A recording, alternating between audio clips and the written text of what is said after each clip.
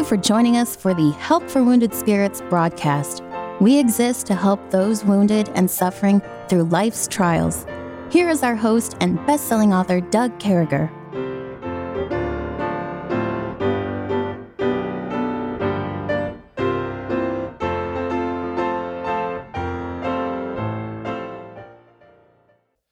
Great to be back with you, folks. I certainly hope this finds you well and in the arms of our Lord and Savior, Jesus Christ. And we continue on with a series of messages that I preached at churches in and around the area of Bemidji, Minnesota, with the subject of PTSD. Continue to pray for me. I'm healing up from a couple surgeries over the last 2 weeks. And Kevin, whose campers broke down, whose coaches broke down out there, and he's in Indiana right now. So hold us up in prayer. We'll continue to hold you up in prayer. And here we go.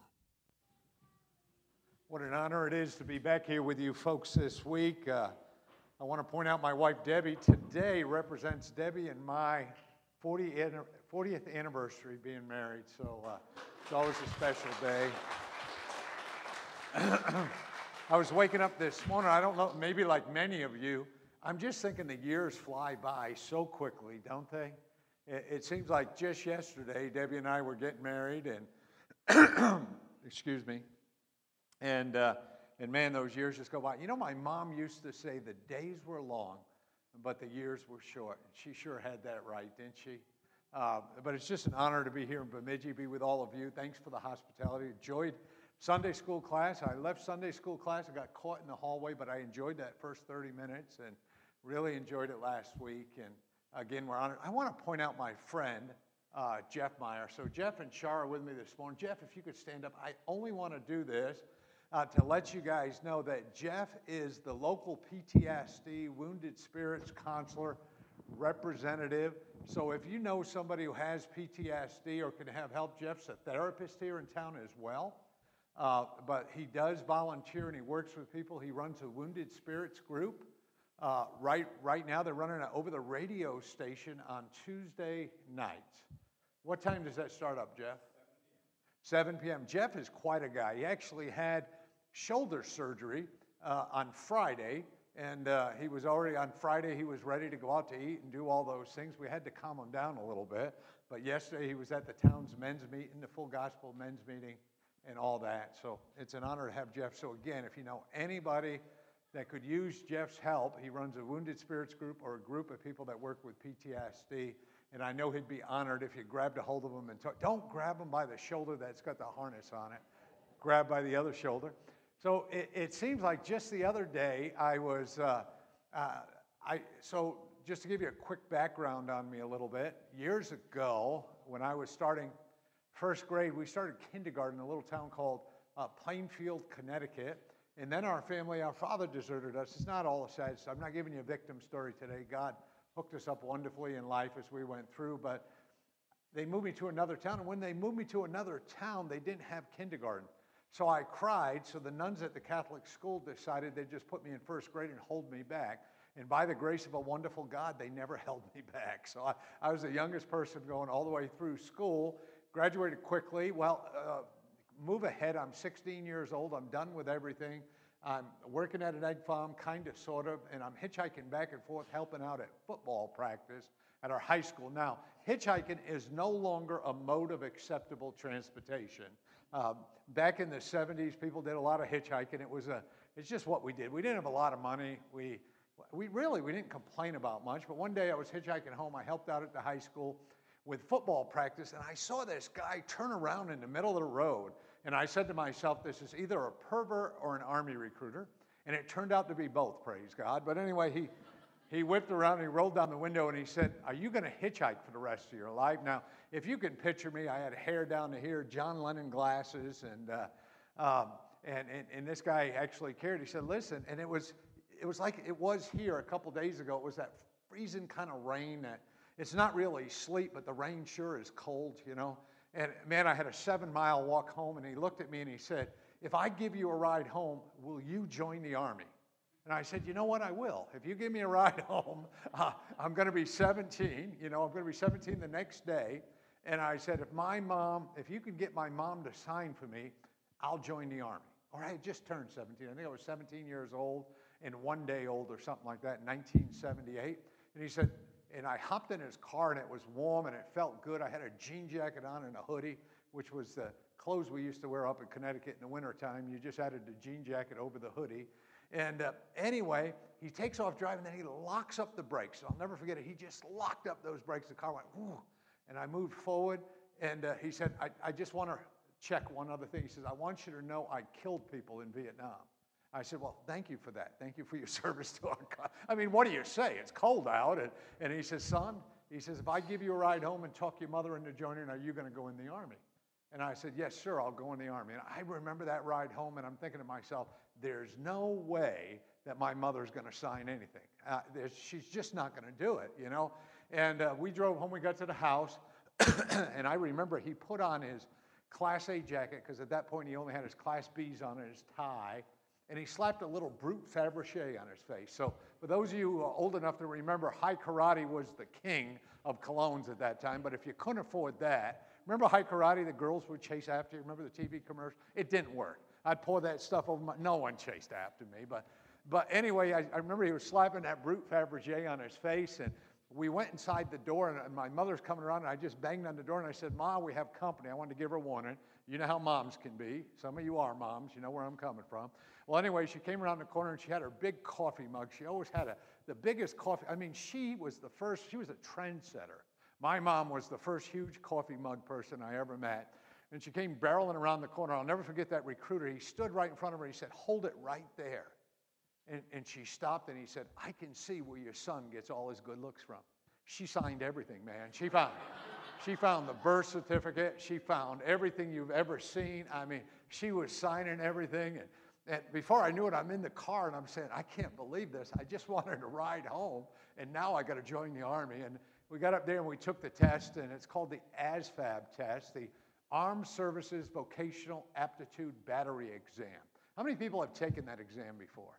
So if you have taken that exam before, right? And so you have to do well, because if you don't, you have to go in the Marine Corps. So I tried my best at that. And so anyway, we got signed up, and sure enough, that next day, immediately you go through this physical exam. I actually was what they call a Cat 1B, so I was in the top category of people who took the test. And that next morning, I remember taking a physical, and it was so strange. You know, everybody's walking around with almost no clothes on. You know, I'm just a country boy from the middle of Connecticut somewhere in the woods. And I remember one of the first things you do is you got to take a drug and alcohol test. And if you fail that drug and alcohol test, you have to join the Navy. So you have to do good on that as well. Then the next thing you got to do is you got to lift 100 pounds over your head. And if you can't do that, you have to join the Air Force. And but anyway, I remember I went through the whole physical, and I don't have anything for the Coast Guard yet. I'm still working on that, or the Space Force. But I remember as I went through that, and you know, people who are in the military, we always pick on each other's branches of service. But down deep inside, we love each other. But all of a sudden, I'm in the Army.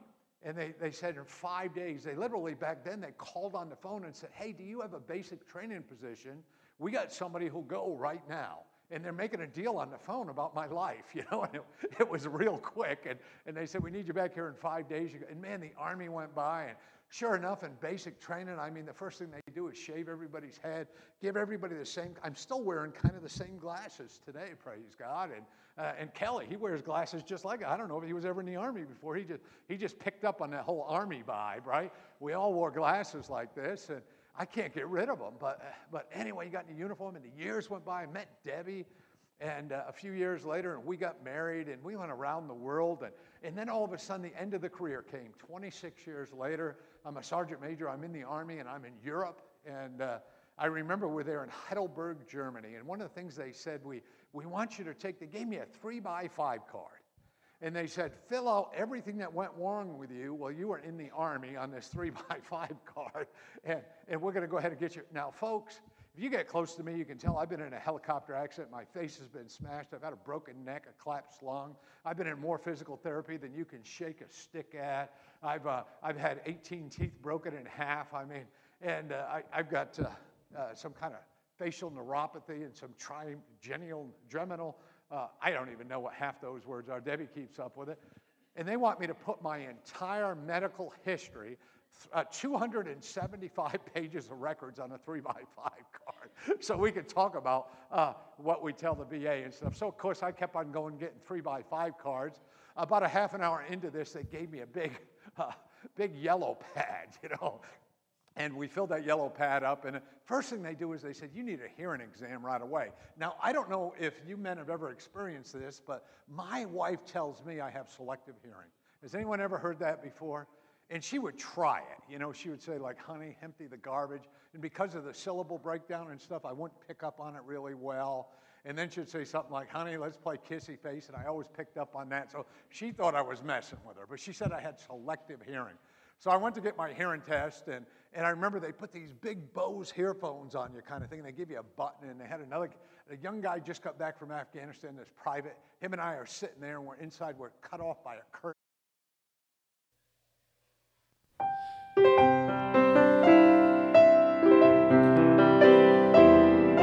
Doug will return shortly. Meanwhile, you're hearing this music while radio stations are identifying themselves and broadcasting advertisements.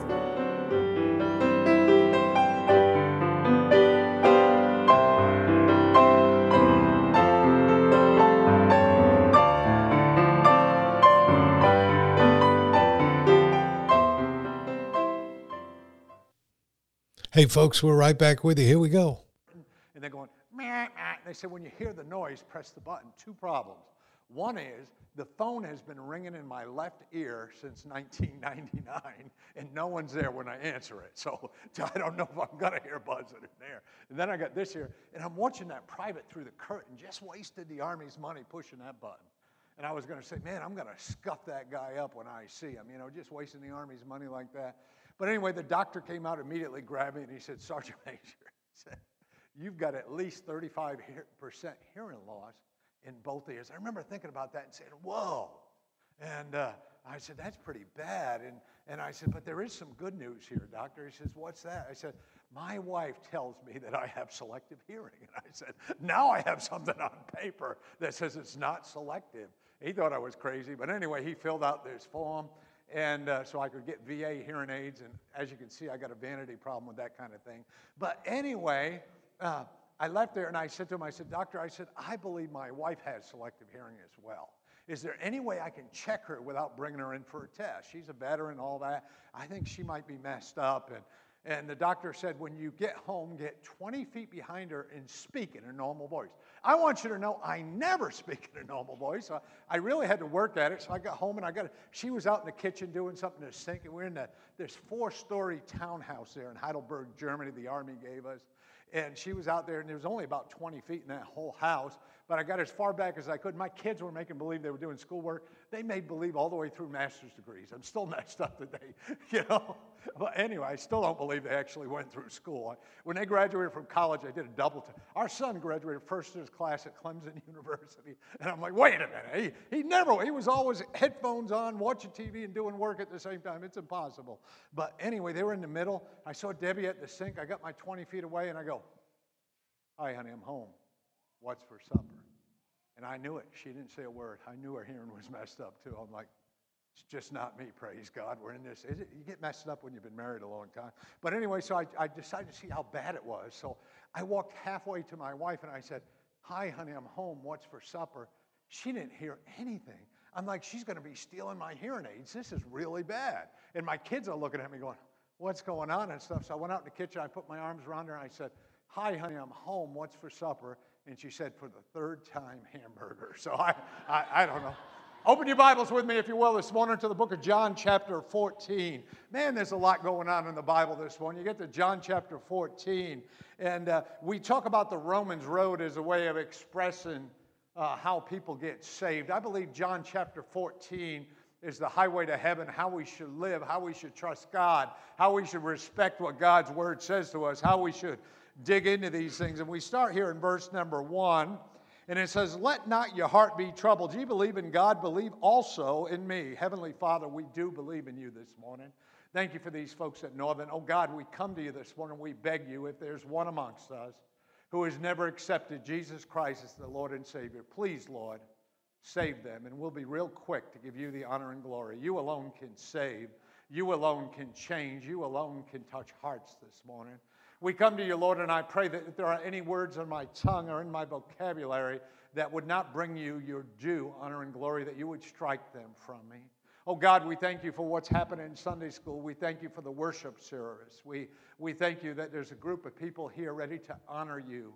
And oh God, we pray that you would just do a work in our hearts, that your Bible would just cut us and just reach as deep as it's got to reach, and that we'd be different because we visited with you this morning. God, we need you, we love you, and we want you. In Christ's name we pray, amen.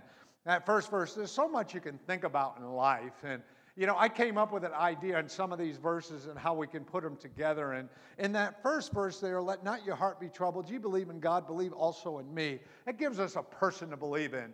I don't know about you. In the world today, we need someone to believe in.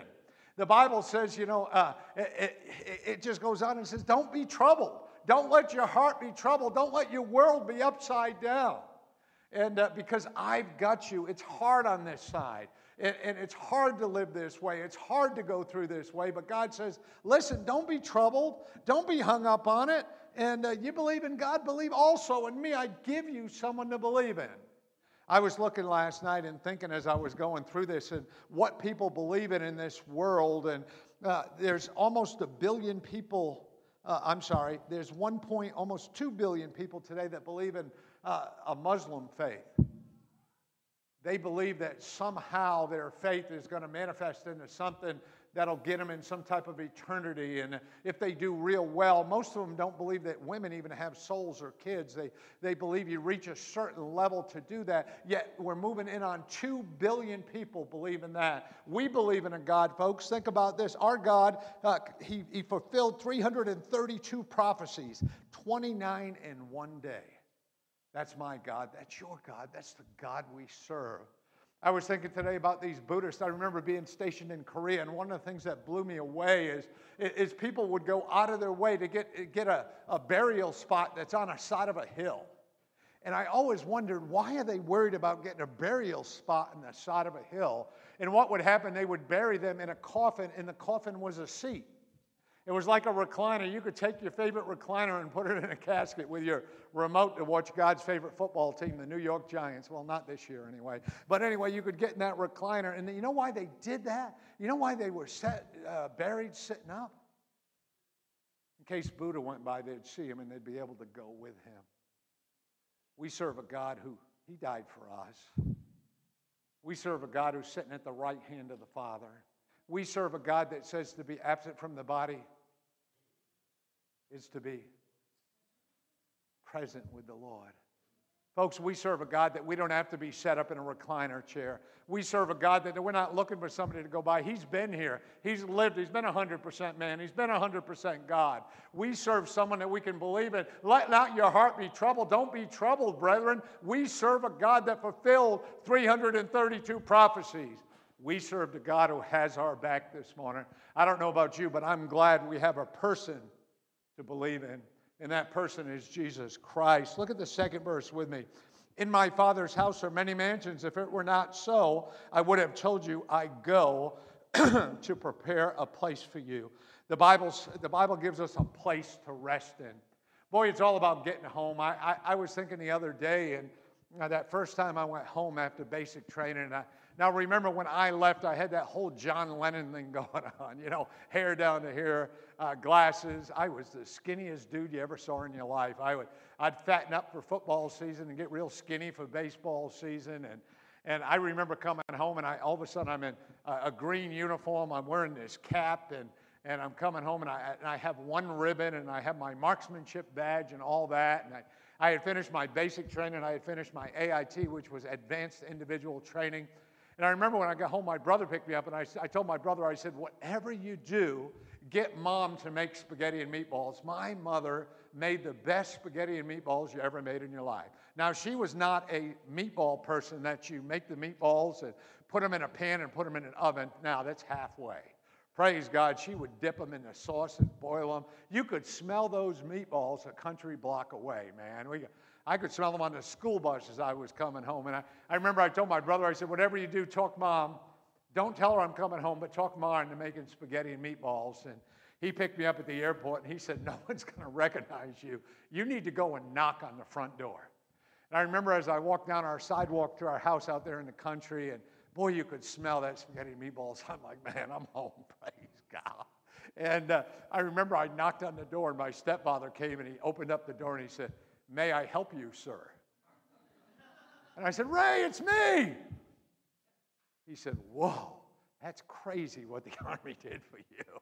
And I remember saying, honey, we got company. And I remember my mother coming barreling around that corner, and Mom knew who I was. And oh, what a joy it was to be all together, and the smell of that stuff. But you know what's going to be a better reunion than that? When we go to heaven and we meet our Savior, and we see our loved ones who've accepted Christ and went on before us. Folks, we're going to wrap this thing up with you tomorrow or on Monday. We certainly are blessed that you tuned us in today, and know we're praying for you, and lift one up for us. We'll talk to you real soon. Thank you for listening to our broadcast. At Help for Wounded Spirits, we believe the Bible and place great importance on you having a personal relationship with your Lord and Savior. The Bible delivers a clear and simple message of salvation, outlining how you can begin your personal relationship now. First, recognize that you are a sinner, as all have sinned and come short of the glory of God. Second, understand that there is a cost to our sin, as the wages of sin is death. Third, realize that Jesus alone paid that price.